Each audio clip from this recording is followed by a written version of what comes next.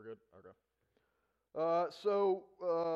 If you would, take your Bible and flip to Philippians chapter 3 with me. That's really going to be a springboard of where we're going to go moving forward. We're not going to spend a lot of time in Philippians chapter 3, actually. We're going to be bouncing around kind of all over the place. And we're going to be talking about something that if you've been here in the last month, well, you should kind of already be used to.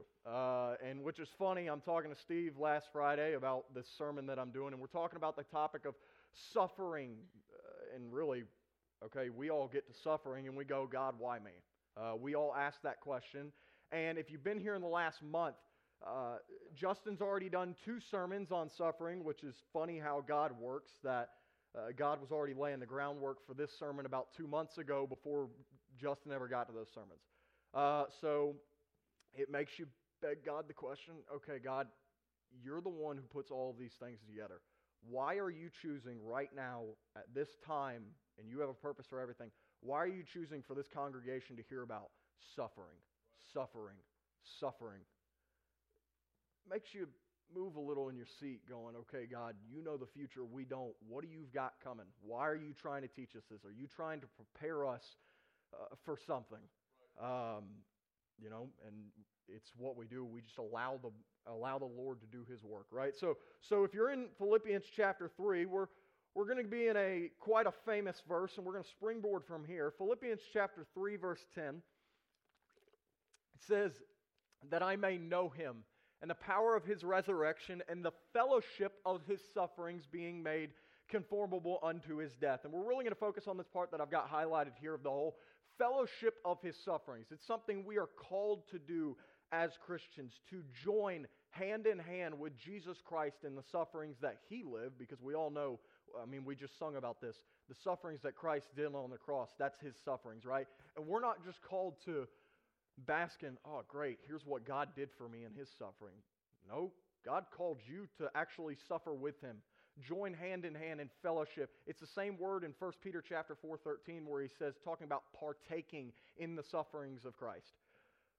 Now let me ask a question. When you read this in your daily Bible reading, because to me Philippians is my favorite book I've ever read in my life. It's such a awesome book, and you get to realize that Paul, while his life is going through the ringer, has probably the most positive attitude you could possibly find in Scripture in this book.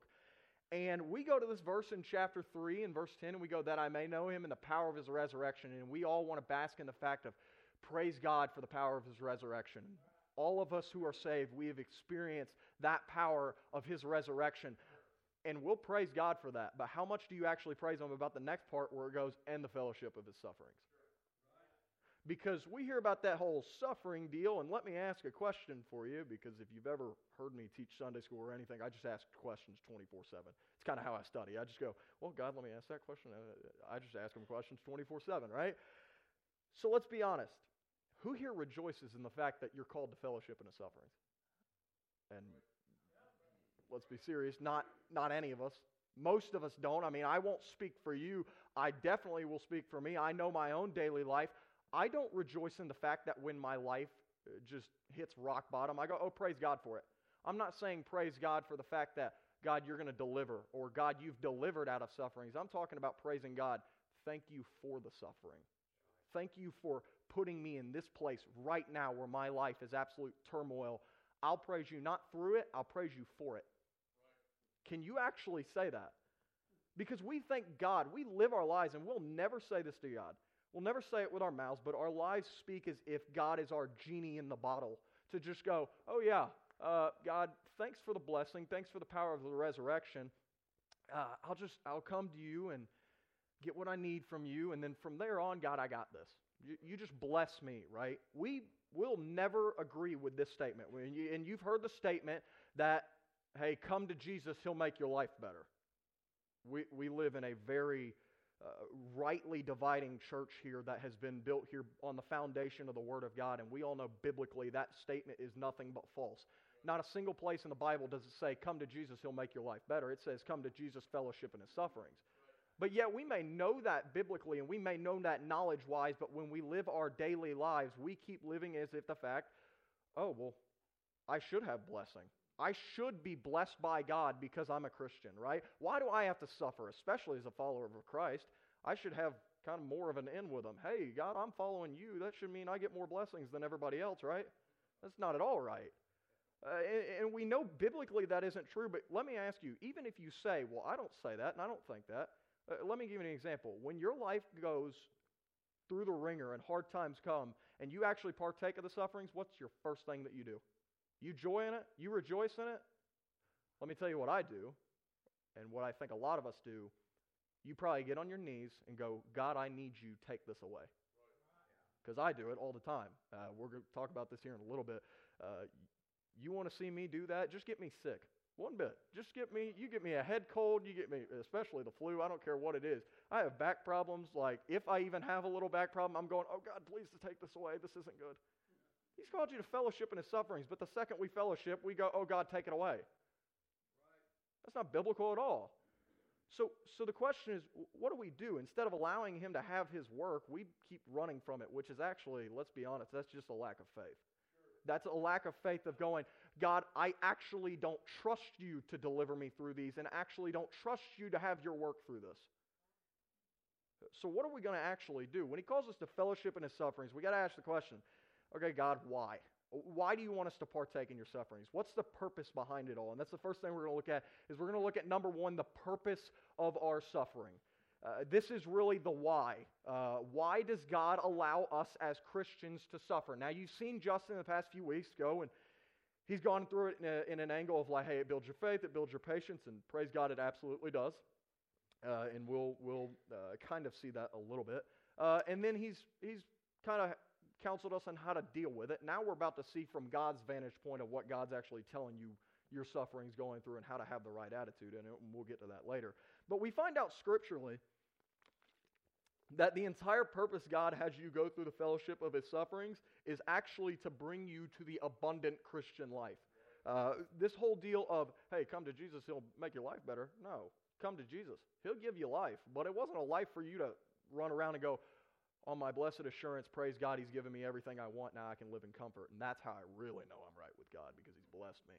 Does God bless us? Absolutely. But don't think for a second that if somebody's got, oh, my life's just comfortable, is that really the sign of a true Christian? Is that really how we gauge who's godly? Is how comfortable their life is? Paul had nowhere near a comfortable life as we do, but yet I can promise you at the judgment seat, I don't know about you, I'm not even close to that guy. And he called himself the least of all saints. If he's the least, then what does that make me? Right? Christ didn't come to give you a life for your enjoyment. He came to give you a life of abundance. We see this in John chapter 10, verse 10. It says, the thief cometh not but for to steal and to kill and to destroy. And this is why Jesus has come. He says, I am come that they might have life. He has given us life, and that they might have life more abundantly. Now let me ask you the question, what's the abundance? Abundance of what? Abundance of comfort, abundance of material riches, abundance of blessings of, oh, God's given us whatever, right? That is not actually what the abundant Christian life is all about. It's not about you having some life that you want. It's all about spiritual richness in Christ. We see this in Ephesians chapter 1, verse 3. It says, blessed be the God of our Father, of our Lord Jesus Christ, who hath blessed us with all spiritual blessings. That's the blessings he came to give you. That's the abundant life and riches that he came to give you, not some comfortable life to where we just get whatever we want, right? Look at Paul's life, and we're going to look at Paul a lot today, because if you want to model for who we need to follow, I mean, Paul literally tells the churches, hey, follow me as I follow Christ. He's one of the greatest role models we could ever have. And he knew, yeah, the reason I suffer, it isn't so I can be rich monetarily. It isn't the reason that my life isn't so I can have some comfortable life. It's all about so I can grow closer with the Lord and his righteousness and have this ultimate abundant relationship with him in this spiritual richness, right? So he desires for you and I to live that fulfilled life. But it had nothing to do with your comfort, and in fact, you don't actually get that abundant life by living comfortably. And here's the reason why I can know this. Go check out Paul's life. Go check out our life. Who's more godly? Paul. Who had more comfort? Us. There's a correlation there. It's actually funny because it's suffering that is actually what brings you to the place of spiritual wealth. And this isn't just pulled out of a hat. God talks about this in a plethora.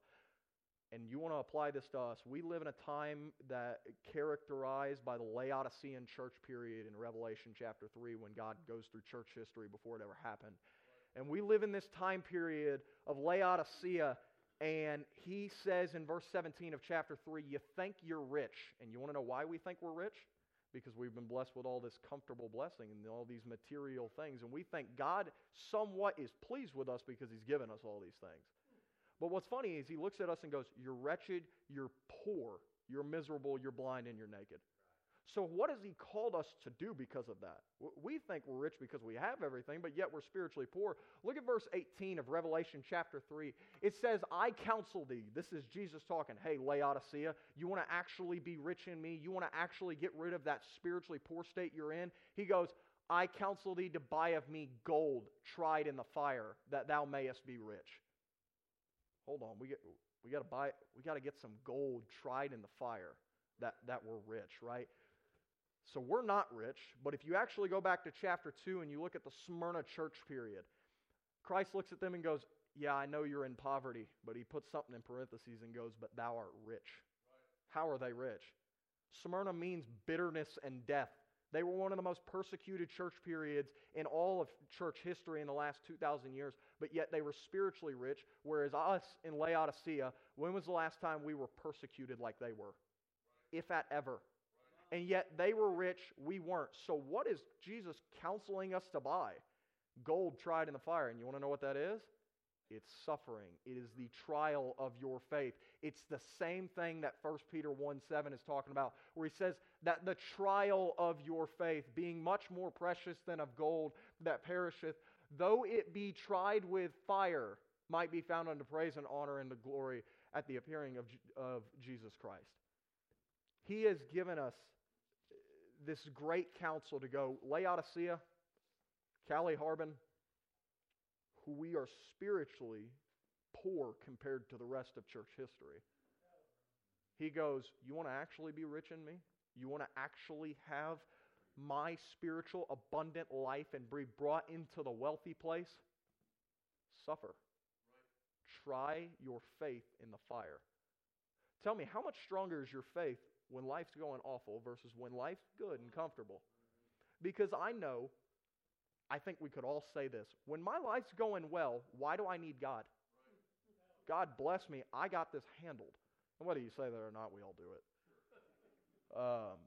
Because it's funny. We say a lot of things with our mouths that we do, but yet we don't live accordingly. And this is what God is calling us to do right here. So he's calling us to get to that spiritual abundance place. And it's going to come through suffering, right? That's the entire reason he allows us to suffer, is because he wants to bring you to the spiritual abundant life, right? Psalms chapter 66, verse 10 through 12 actually sums this up really well. It says, for thou, O God, hast proved us. Thou hast tried us as silver is tried. You think that sounds a lot like 1 Peter 1:7? You think that sounds a lot like what he counseled us to buy in Revelation chapter 3, verse 18 for us in Laodicea? He's counseled us to be tried, right? Thou broughtest us into the net. Thou laidst affliction upon our loins. You want to know what's really funny about this? You want to know who allowed you to suffer? Now, God, okay, we go to 2 Corinthians chapter 12. God is not the author of your suffering. He allows messengers of Satan to buffet you, as Paul went through. But God allowed it. Just like he did in Psalm 66:11. He allowed it. Thou layest affliction upon our loins. God, you've allowed us to suffer. For what purpose? Well, we've been talking about to bring you into spiritual wealthness, right? Thou hast caused men to ride over our heads. We went through fire and through water. But here's what he's doing through all of that suffering. Here's what he's doing through all the afflictions and the trials he's bringing you through. But thou broughtest us out into a wealthy place. It's that wealthy, spiritual, abundant life that he wants to bring you through, right? And we see this in that spiritual abundant life, and one thing I want to go into before we keep moving is that spiritual abundant life is characterized by a lot of things, and one of those things is righteousness.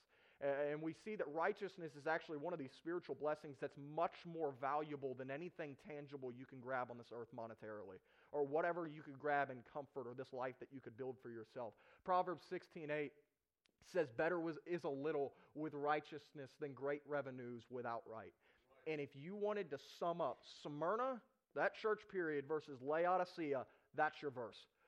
Better is a little, their poverty, with righteousness, their spiritual abundance, their richness in the Lord, than great revenues. We think we're rich in Laodicea without righteousness. You're never actually going to have that righteousness flow through you without suffering. How do we get it? How do we get that rich? How do we get the righteousness? That's what Philippians chapter 3 is leading up to verse 10. You get down to verse 3, all the way down to verse 8, and Paul's going, hey, if any man trusts in the flesh, I more. And he's about to tell you, you don't have righteousness. Not that you aren't just positionally righteousness. You can't have righteousness in your daily life by what you do. Your good works don't give you righteousness even after you're saved. He goes, a Pharisee, as touching the law, concerning zeal, persecuting the church. He did all these things for the law, all these good works, but they didn't make him righteous. Right. So how are we supposed to be righteous? How are we supposed to have the spiritual wealth of righteousness? He gets to Philippians 3:9 after telling you, you can't do it by good works. Here's how you do it. And be found in him, not having mine own righteousness, which is of the law, but that which is through the faith of Christ, the righteousness which is of God by faith. Okay, we get that righteousness by faith. Now he's about to tell you in verse 10, you think that colon's there for a reason. He's about to list that purpose. Hey, here's how you get that righteousness by faith. That I may know him, and the power of his resurrection, and the fellowship of his sufferings. You're going to know him more intimately. How do we know him more intimately? Through the power of his resurrection. Right. And you want to know what a resurrection requires?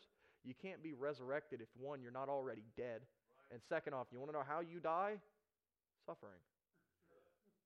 That whole entire deal, all of what God is doing through this, the entire purpose he allows suffering in your life is to bring you that spiritual abundant life, what he came to give you. So when we ask God, why are you allowing me to go through this suffering? It's what I want to give you. That's what I wanted to give you anyway. And here's the thing. Your life is but a vapor on this planet. If he calls you to suffer for that much, for this much glory in eternity, you're telling me you're not willing to do that? You'd rather have all these comforts here and then be absolutely poor at the judgment seat? That's quite a foolish trade. It really is. That we value our comfort more than godly living. Fellowship in his sufferings is what allows you to go and live that righteous life. Romans chapter 8 tells us your flesh and God are at enmity. You can't do the one and the other. Jesus says no man can serve two masters. Tell me this, can you live godly and live comfortably as well? And I'm talking comfort as in like this life that we live. That, oh God, we don't need to go through suffering. I got this. Godly living comes from fellowship in his suffering. Fleshly living comes from a life of comfortable life without suffering, right? That's why when life bottoms out, that's why we run to God. And when life's comfortable, we run away from God. So, but even knowing the purpose, knowing the purpose, we've heard for 2 weeks from Justin and now 1 point from me of, you know the purpose of why you suffer. But let me ask you right now, you may know the purpose. Can you still walk outside that door right now and go, praise God, I'm suffering? No. At least I can't, because I've been studying this all week, and I can promise you right now, if I walked out of that door right now with just that, I'd go, God, why are you allowing this? I know it's for the spiritual life, but which one do I want more? Our attitude towards suffering is actually the exact opposite of the biblical attitude towards suffering. So in order to have that suffering actually work the abundant life, you're never going to have it unless you have the right attitude while enduring it. And we're going to go into this, number 2, the attitude of suffering. So we're going to look at this whole deal of the attitude, and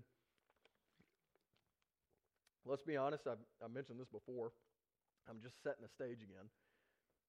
Even if you have fellowshiped into suffering, and you've suffered as a Christian, we're not talking suffering for your sin. If you suffer for your sin, you deserved every bit of it. Sorry. We're talking suffering as a Christian, what God talks about in 1 Peter of suffering wrongfully. The fellowship of Christ's sufferings, you want to know why Christ suffered? He didn't do anything wrong. When you suffer and you didn't do anything wrong, that's suffering as a Christian. You suffering because either you wronged somebody or you committed a sin, that's not what we're talking about. So you can have biblical attitude towards that all day long. It doesn't matter. You deserved it. We're talking about suffering when you don't deserve it. So how do you have that biblical attitude? Because when you look at guys like Paul, you look at guys like Peter, you look at the guys like the apostles, what about Job? Do you have the same attitude when you suffer as Job did? Job goes, praise the Lord. Lord giveth, Lord taketh away. Blessed be the name of the Lord. And you can say that right now. And you can go, yeah, praise the Lord, I can say the same thing. Yeah, lose all your kids, lose all your wealth, lose your house, your wife runs away, lose everything you have, lose your health, and then have good friends sit around you and honestly rip on you until it was your fault even though you know you did nothing wrong. You telling me, oh, praise God for it. No, you'd probably go, oh, dear God, either kill me or get me out, or like just make it somehow so we can get out of this situation. The biblical attitude towards suffering is rejoicing in it. And not just rejoicing in it, actually welcoming in it and being ready for it. We see this in with Paul in the book of Philippians. Paul, if you know anything about the book of Philippians, Paul actually was suffering as a Christian. He was accused wrongfully and thrown in jail. So he's thrown in prison, and this prison wasn't like nowadays prisons. These aren't comfortable deals with nice deals. They're over in dungeons pretty much. And instead of complaining about his bonds, because Paul, you actually read about in Philippians chapter 1, he mentions the word bonds 4 times. But you want to know what he also speaks of in the book? He speaks of rejoicing or rejoice, or a form of the word rejoicing 12 times. He uses the word joy 6 times. Let me ask you, in your bonds in life, whenever God allows you to suffer, is the first thing you think of joy and rejoicing? It's actually one of the fruits of the Spirit, is joy. Right. So when actually you suffer and you don't have joy in it, you're just thinking of it from a fleshly standpoint and not a spiritual standpoint, right? Well, how did he do that? How did he have that joy in all of that, right? Well, he had the right mindset. He shows you that in the book of Philippians as well. The word mind shows up 10 times in the book of Philippians. We're only talking 4 chapters, and he shows up 10 times. The word think shows up 5 times, and the word remember shows up 1 time as well. He's teaching us how to have the attitude and the mindset that leads us to having the right attitude of suffering, right?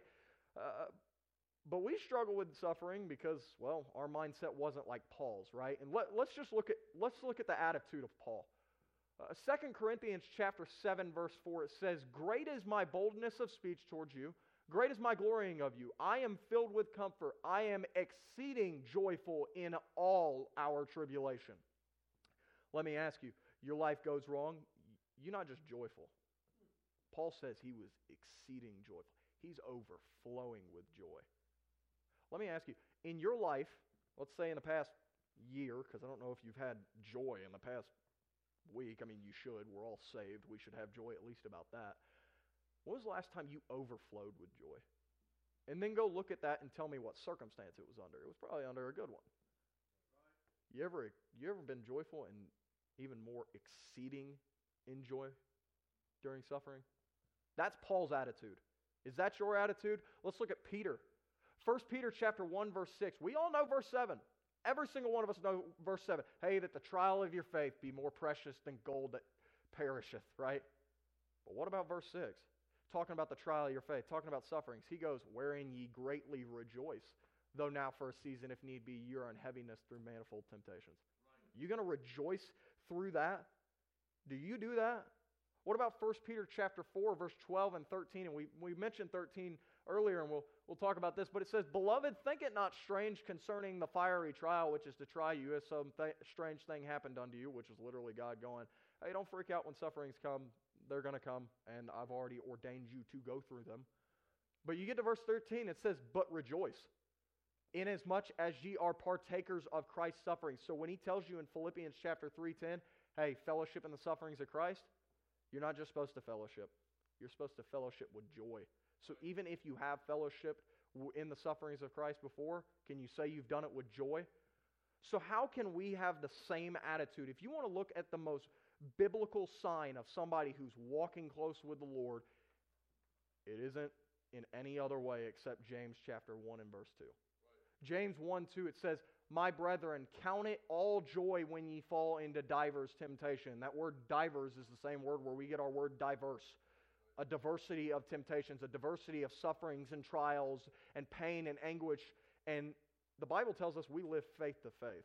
So we should expect, hey, when you get done with one trial, just get ready that another one's coming. But can you count it all joy when you fall into any of those, if not all of them? The reason the apostles understood the suffering they were going through and rejoiced in it is because they understood the question we asked earlier, why me? God, why me? Why do you allow me to suffer? And I get it, I'm supposed to rejoice, but how can I suffer if I don't understand why? You'll actually rejoice in suffering if you understand why God allows you to go through it. And I'm not talking about the purpose. We're going to go into some more stuff here in a little bit. So why me? How can I have the same attitude? And God gives us 3 key reasons in Scripture on why we can have the same attitude when it comes to suffering. And number 3 on my outline is it's looking at the obligation of suffering, right? So why me, God? Why do you allow me to suffer? And the key point we're going to focus on in here is because He's your Lord. We're going to go to Scripture and we're going to show this, but you want to know why He allows you to suffer? Because you don't call the shots. You don't get a choice. Now, does He allow us free will? Absolutely. But if He called you to suffer for the cause of Christ right now, you think God needs your input? One of the greatest stories that I've ever heard in church history is a guy by the name of David Brainerd. And David Brainerd was a missionary in the early days of this country right before the Revolution. And he was a missionary out to the Native Americans. He died at 29 years old. He traveled 3,000 miles on horseback, slept in cold, rainy woods, all while battling tuberculosis to give those people the gospel of Christ. You want to know why he was able to do it? Because it wasn't his life to decide what happened to it. There was a quote that I don't have on here, but he pretty much goes, who am I to go back and see friends and have a comfortable life? My life's not my own. It's God's. He's my Lord, right? We're obligated to share the sufferings because God doesn't owe us anything. Because if we're not obligated to share the sufferings, let's be honest, God owes a lot of people an apology. Because if you and I are promised, oh no, Laodicea, you don't need to suffer. You're not obligated to that. Well, what about those guys in Smyrna? What about the guys in Thyatira and Sardis in the Dark Ages? What about the early church who got butchered for the cause of Christ? Either He owes them an apology, or we're not actually living to the fullness of what the Christian life is all about.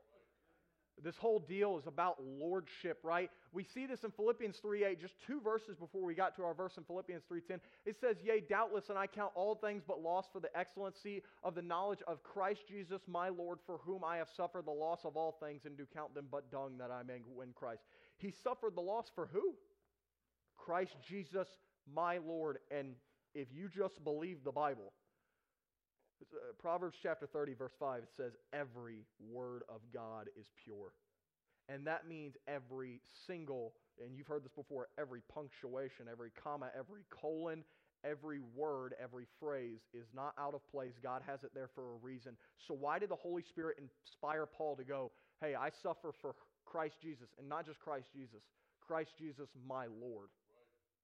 The first time we see this mention of the word Lord in this form, now you see Lord in some other forms, but in this form that you see in Philippians chapter 3, verse 8, it's a big deal, and it kind of gives us some more insight to this whole deal of lordship and why God allows us to suffer. And we see it in Genesis 18:3, and this is when, the story of the 3 guys, the Godhead shows up to Abraham. And it says, and this is Abraham talking, and he said, my Lord, and that's the same word that Paul's using in Philippians 3:8. He says, my Lord, if now I have found favor in thy sight, pass not away, I pray thee, from thy servant. The first time you see this whole deal of Lord, he recognizes himself as servant, which means we say, hey, Jesus, my Lord and Savior. Well, if he's your Lord, you want to know what that makes you? It makes you a servant. And servants, there is 2 characteristics mainly of a servant in the Bible. Servants don't own anything, and servants are supposed to be available for their master's usage. They don't call the shots. Paul in Ephesians chapter 3, verse 1, he says, I, Paul, the prisoner of Jesus Christ. We're called to be ministers. It's the same word that you've heard. It's the same word as under-rower. You think an under-rower down in the ship gets to call which direction the ship steered? The ship is steered? That didn't sound English because it wasn't. The ship is steered. I'm still having trouble getting it out. The under-rower doesn't decide that.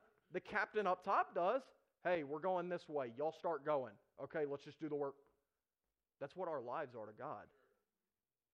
You don't decide, oh, well, God, I'm going to do this for you. And, hey, you've called me to suffer? Yeah, I don't feel like doing that.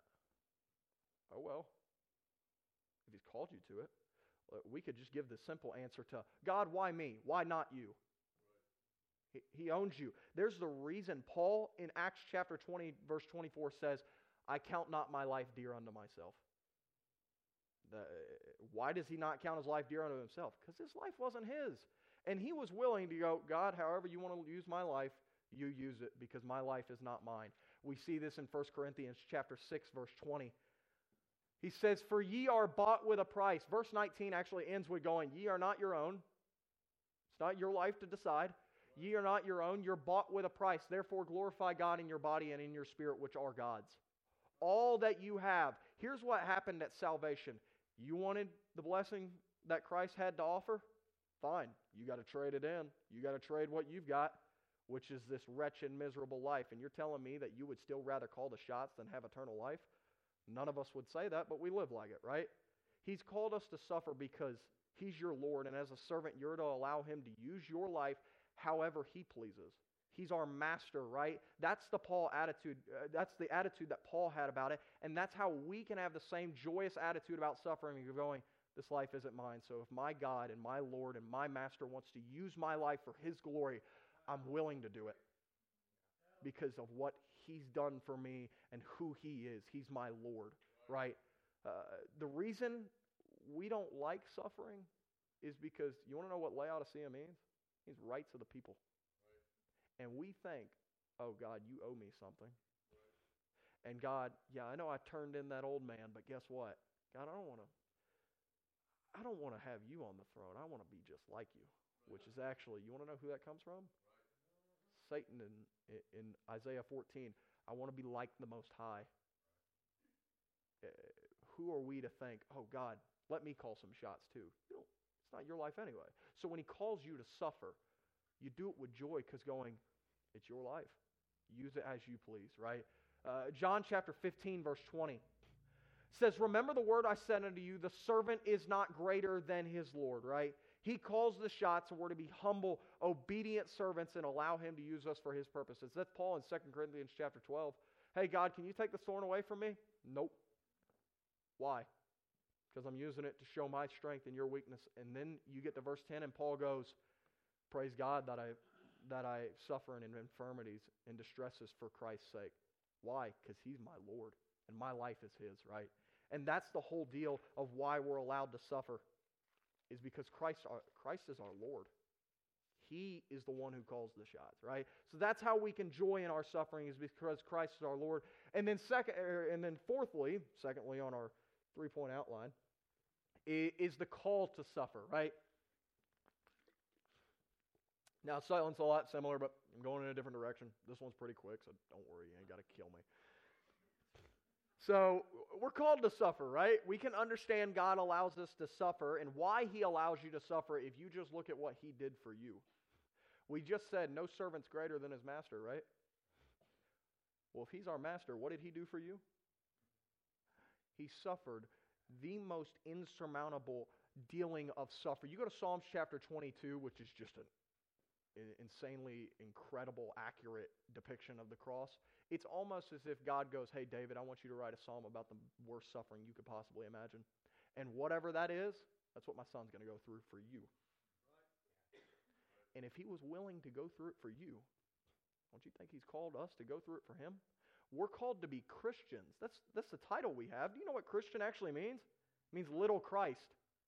Follow after Christ. Do as his steps did. You've heard this example before, and I used to do this as a kid. My dad more than me because he grew up around snow. As a kid, you start stepping in snow, you'll sink yourself. You just go into your dad's footsteps, right? That's what we're called to do as Christians. Our Father, Jesus Christ, hey, he took the footsteps down the path of suffering. You want to know what we're supposed to do? Just match him. Don't create your own path. Go down the same path he did, because he did it for us, right? 1 Peter chapter 2, verse 21, it says, "For hereunto were ye called." Here's the calling for our suffering. "Because Christ also suffered for us, leaving us an example that ye should follow his steps." And here's the thing. He suffered for you. And you want to know why he suffered for you? We sang about it 2 or 3 times a day. Because of his great love for you. You talk about a love that is so immense. The Father sent his only Son. The only Son got off of the throne, took off the crown of glory, and had a crown of thorns smote with a reed into his head, because he loved you so much, and not in your best state. He loved you so much that you were a sinner, and Christ died for you. He became sin for you because of his love for you. And you want to know what he's calling us to do when he says, hey, fellowship in my sufferings? All he's asking is, do you even love me enough to even share a little bit of my sufferings? I loved you so much to die for you when, guess what? I didn't have to. You and I, we all deserve the punishment we should have got. But he loved you so much he took it away. And all he's asking is, do you even love me even a smidge of what I love you to suffer for me? Because when we tell God, God, I don't want to suffer for you, you're actually telling him, I just don't love you like you love me. Which is funny. Is it awful? And yes, I'm going somewhere. We love our kids to death. I'm not a dad, but I understand fatherhood. I have a father. I understand what he did for me. I'm not a parent. But those of you who are parents, you're going to understand this really well. You love your kid enough to suffer for them, right? You love them so much, you would be butchered to keep them all right because you love them so much. But isn't it a little messed up that you'd suffer for your kid who you love, but you wouldn't suffer for the God who took your sins away? Sorry, I know you love your kids. They didn't take your sins away. They didn't die your death. They didn't keep you out of hell. They didn't give you an eternal relationship with the Father. And what's really funny is Matthew 10, verse 37, Jesus comes along and he says, he that loveth father or mother more than me is not worthy of me. And he that loveth son or daughter, your kids, more than me is not worthy of me. And all Jesus is saying is going, you suffer for your children, but not for me? All you're telling me is you love them more than me. And if that's the case, you're not worthy of me. Which is funny. If you can suffer for your kids and not Christ, you want to know what God's telling you? You make a lousy disciple. That's just the truth of the matter. We can understand our suffering and why we go through it because it's our opportunity to show Christ how much we absolutely love him. So when he calls you to suffer wrongfully, guess what? All he's going is, hey, I did it for you. You can do it for me because you love me, right? So lastly, we're going to look at the reason for suffering. This sounds a lot like the purpose, but it isn't. The purpose is the why. Why does God allow you to go through it and get to the abundant spiritual life? The reason is God's working through it. The reasons for our suffering is what God is doing through your suffering. God does not allow anything for just no reason. He has a plan through everything. And here's one thing that we need to realize. When we're suffering, you need to realize one thing about the Christian life. It isn't about you. You're not the center of attention. I know us as when we're lost and when we're living fleshly, we go, yeah, God, but it's my life. No, it isn't. Not anymore. You've learned that. You're bought with a price, which means this life isn't about you, which means if he allows you to suffer for his purposes, you joy in it, going, it's for your reasons, not mine. Let your will be done. Jesus in the Garden of Gethsemane goes, not my will, but thine be done, O Lord. Knowing he was about to go to the cross because he realized, I'm going to suffer for his will, not mine. And we see this We see this in three things, and the question is that I had wrote down was, Paul was in prison while he's in Philippians, right? And he used that prison as a mission field. Acts chapter 16, Philippian jailer. He used every single suffering he had for the work of Christ.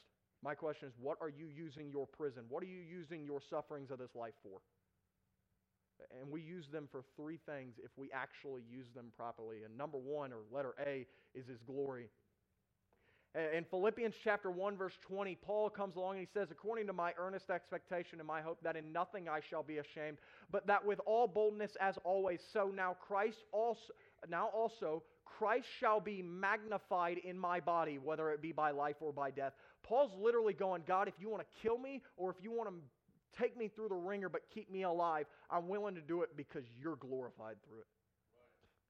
Here's the reason how you can have the greatest attitude and rejoice through the suffering. Because God, I'm doing it for you. I'm doing it so you can get magnified. You do realize the entire purpose of your existence is glorifying and magnifying and worshiping Him.